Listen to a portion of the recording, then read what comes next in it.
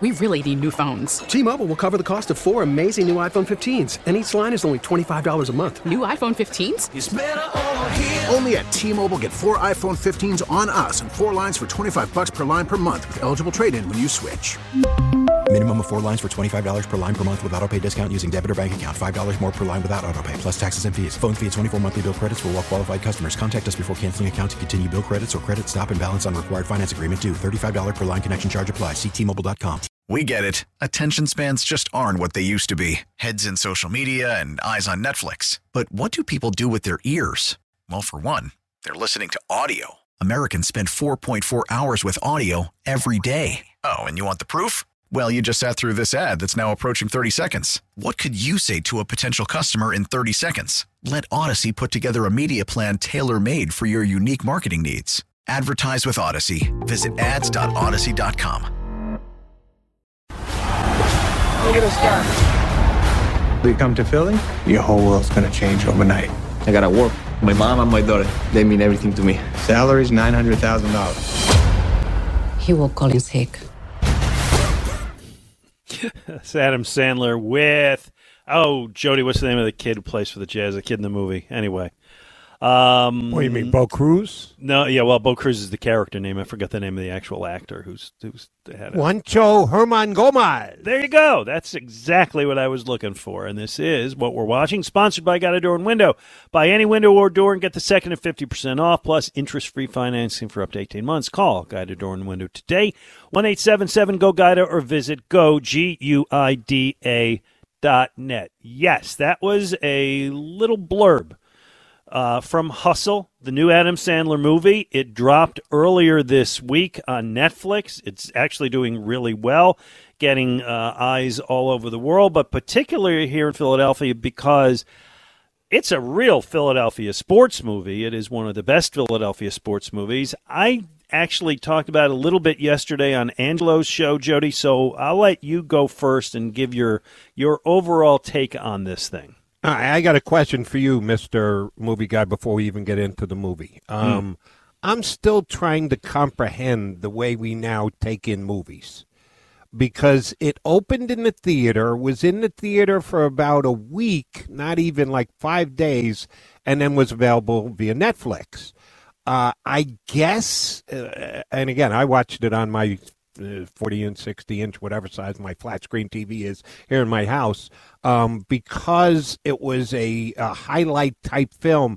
I guess it would have been cooler on a big screen, but I think of that as more computer-generated stuff that you got to go see because your TV can't do justice to it and the like. Why would they go theater release, but then as quickly to Netflix as they did?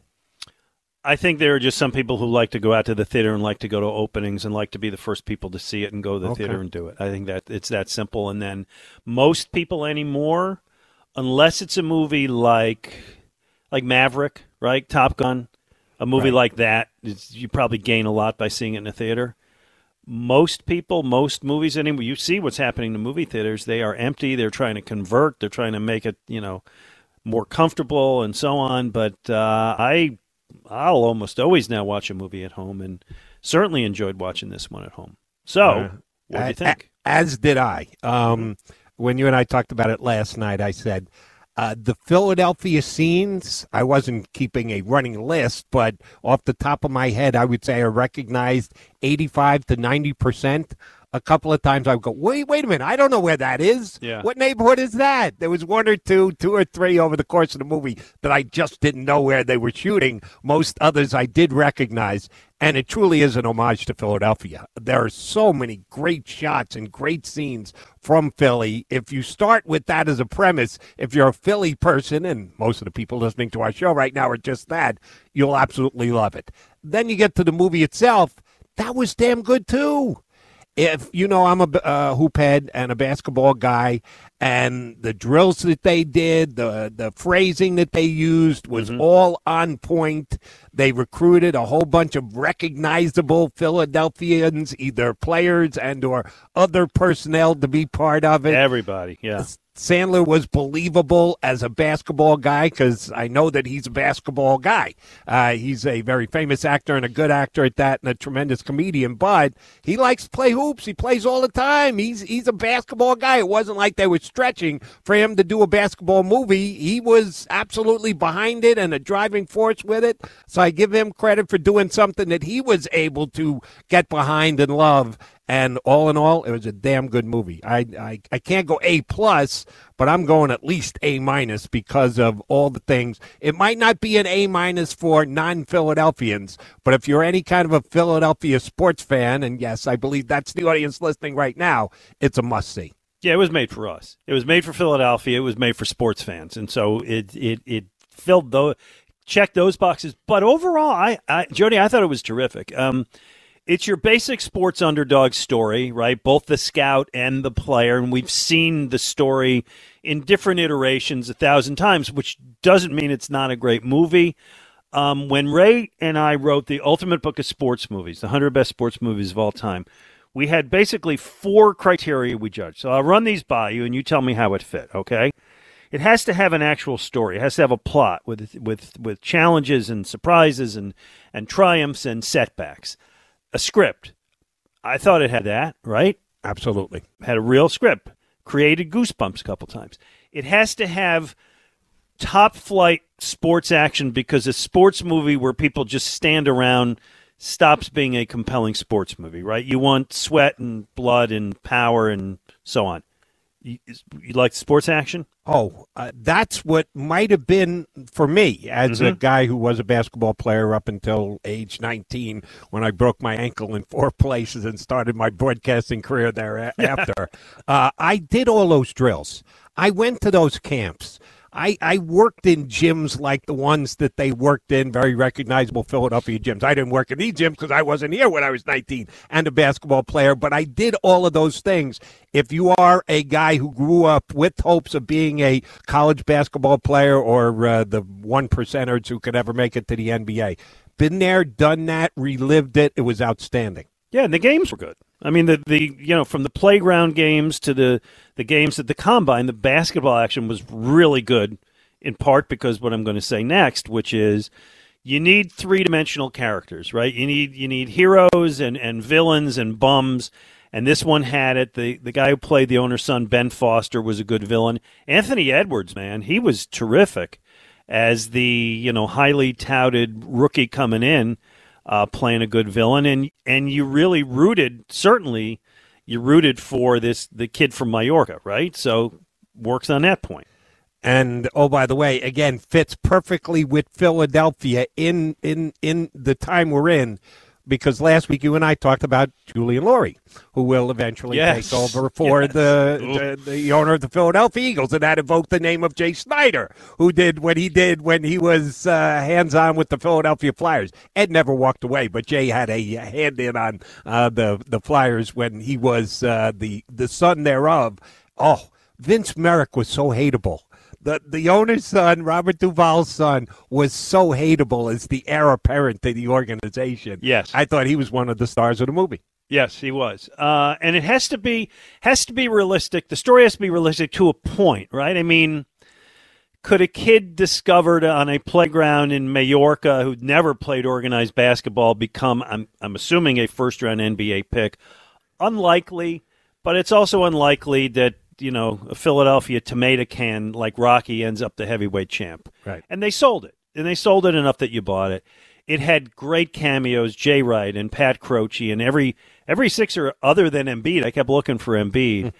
I read that he declined because he wanted to focus on training for the season, which, if that's true, is great. I love, I'm going to say the name right, Boban Marjanovic. Boban, yes. Yeah, Boban was his usual great, goofy self. I thought Kenny Smith, by the way, was really good as the agent. He can act. Kenny's a bud. I did a show, full-year show of NBA basketball talk in the satellite world with Kenny Smith, so he's a pal. Here's my one knock on Kenny, and I love him. He's a buddy, but he wasn't swarmy enough. No, he wasn't smarmy. He was likable. Yeah. Agents are supposed to be swarmy. Well, at least give me a little look at swarmy, Kenny. Yeah, well, Glenn. He doesn't work for Glenn. Clutch Sports, Jody. What can I tell you? Glenn, you know it's not a cliche. You know it's a. Is it overstated? Probably. Yeah, but there are a whole bunch of swarming agents out there. He played it well. And the kid, his name Hernan Gomez? Juancho Hernan Gomez. Hernan Gomez was likable, and he had charisma. And I'm not the biggest Adam Sandler fan. Sometimes I think his movies are good. Sometimes I can't stand him. I thought he was great. I thought he was good. So, to me, I would say, in my mind, this is the fourth best sports movie ever made in and about Philadelphia. Rocky's number one. That's not a discussion. I put Creed as number two. I thought Creed was great. Michael B. Jordan became a star in that movie. It explained the term John. It showed great place around the city. I thought Stallone knew how to keep the franchise going by kind of handing it off there. And it had Joe Conklin and Big Daddy, so, or at least a sign about them. I have Invincible as the third best. And I have this as the fourth best sports movie ever made in Philadelphia. That's a pretty good list. Ahead of Silver Linings Playbook. Yeah, I didn't think of some. I know it was all about the Eagles, but there wasn't as much. You felt the Philadelphia in Hustle because they got out to so many different locations. And yeah. I know that. I was there. I remember back then. I didn't get that with Silver Linings Playbook. Although with Silver Linings Playbook, the diner scene? Yeah. Yeah, that diner's at the end of my street. Oh, really? It's over by your house? It's the Lanark Diner. It's literally down the street. One day I'm here and I get a note like, Robert De Niro is down the street. What? Anyway, so I really liked it. It's certainly worth seeing. Great job, and congratulations to Adam Sandler. Everybody should watch this movie. That's it did make Sixer fans say, well, what'd they do during the offseason? Your anecdote about Joel taking a pass because he was working out. Now maybe some Sixer fans go, well, that's why Matthias Steibel went in a tank offensively. Yeah. He didn't work enough on his game all offseason. That's why he couldn't do anything for us offensively in the playoffs. Well, whatever. I liked it, and people should watch it. It's really good. I gave it a B+. Which is good. You give it an A-. I'm even better. I'm at A-. Yeah. Okay. Good. Okay. Let's go to Neil in the Northeast. You're on with Jody McDonald, Glenn Mack. Now, what's going on, Neil? Yeah. Hey, Neil. Ray Didinger. Before we go. Okay. Ray Didinger, the last week when you didn't call, told me to tell you. No, actually, I did call, but they had some guests on. I'm sorry. Then, I called that Saturday, and you said they had nothing but guests. So yeah, actually, I was going to call Sunday. But, okay, well, whatever. Just listen to me for a second. Ray wanted me to tell you goodbye, and you're one of his favorite callers. Yeah, well, anyway. You made it for me. You and Ray, especially some of your food outings, that was great. Seeing John Caney and some of the other celebrities, there, that was great. I mean, I love John, and I miss him a lot. Great and even at the Eagles charities and seeing Ray's play, Ray was a consummate professional and elegant, and his honesty is unbelievable, sure. Like his integrity. Sure. So what's on your mind today? I wanted you were saying about the OTAs and not using pads and things like that. But I know what you're saying about the early part of the schedule, but they were 2-6. But also the schedule was brutal then. It's a lot easier now. Like they play Detroit, Jacksonville, and they got the at Wentz, so it's a lot easier schedule. Like near the end of the schedule, gets maybe a little bit tough, but it's a lot easier schedule. Jody, I would argue that you never know how easy the schedule is going to be. Yeah, and that's one of the toughest things about it. We all have our preconceived notions. We can look back at last year's schedule and go, "Oh, all right, here's the soft part. Here's the hard part." And then you play the next year, and the Cincinnati Bengals are in the Super Bowl. So nobody would have called Cincinnati a tough out going into last year, but they end up playing in the championship game. Yeah, but all the quarterbacks with an 80-plus, rating with pass completions and whatever, they saw some really good quarterbacks the first 8 weeks, there, and that probably was tough on the record, the way the defense played. And so they by got the saying what you're saying, are you defending their lack of OTA work in OTAs? You're saying that's okay because they're facing easy teams? Because that's what I'm hearing, man. I'm saying, Glenn, look like when Carson Wentz and how devastated the offensive line was, and the 2 years of injuries, and they had a below 500 record. So, I mean, I know they have new people, especially at linebacker and some of the defensive positions. So they want to acclimate them into the game, and obviously, what they had one of the worst sack records. I know. You got to work. All right, quickly, what's your Phillies point? I think definitely Thompson was the move. I don't know how Jody feels, but Joe Girardi was too analytical. His use of the bullpen was ridiculous about, 3 days or more, like that, and give him days off or things like that.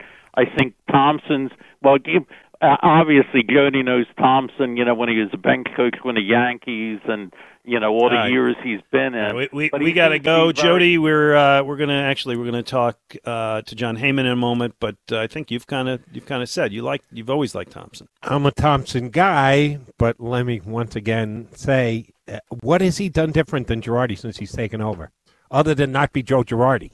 He's handled the pitchers and the bullpen and that about pretty much the same way Joe Girardi has. It was more of a personality thing than it was a strategic type change. Yeah, and sometimes that's enough. Again, I'll always point to Charlie Manuel. Charlie Manuel was not the greatest strategic manager in the history of baseball, but Charlie lasted for a good long time because Charlie knew how to handle a clubhouse. Now, Thompson's been there for a week and a day, so I'm not going to declare that he's going to even be here in a year or 2 years or 10 years. But sometimes you do need a different personality. A guy knows how to handle a clubhouse. And I think Joe Girardi, for whatever reason, had lost that. And one of the things that we probably undersell here in Philadelphia, and I mentioned it a couple times, but I didn't even know it, so I didn't harp on it. They didn't pick up Joe Girardi's option last offseason. Correct. And they could have, which told you, Joe, you better get the job done here. We're going to get you some better players, and it's now or never. And when they fell 8 games below 500, Dave Dombrowski at least was leaning that way. He wouldn't cop to it when they had the press conference, and he said it kind of, after they got beat by the Mets, swept to New York, that's when it really moved forward, and he talked to his baseball guys and kind of made the decision. Oh, but they had leanings. We really need new phones. T-Mobile will cover the cost of 4 amazing new iPhone 15s, and each line is only $25 a month. New iPhone 15s? It's better over here. Only at T-Mobile, get 4 iPhone 15s on us and 4 lines for $25 per line per month with eligible trade-in when you switch. Minimum of 4 lines for $25 per line per month with autopay discount using debit or bank account. $5 more per line without autopay, plus taxes and fees. Phone fee at 24 monthly bill credits for well-qualified customers. Contact us before canceling account to continue bill credits or credit stop and balance on required finance agreement due. $35 per line connection charge applies. See T-Mobile.com. We get it. Attention spans just aren't what they used to be. Heads in social media and eyes on Netflix. But what do people do with their ears? Well, for one, they're listening to audio. Americans spend 4.4 hours with audio every day. Oh, and you want the proof? Well, you just sat through this ad that's now approaching 30 seconds. What could you say to a potential customer in 30 seconds? Let Odyssey put together a media plan tailor-made for your unique marketing needs. Advertise with Odyssey. Visit ads.odyssey.com.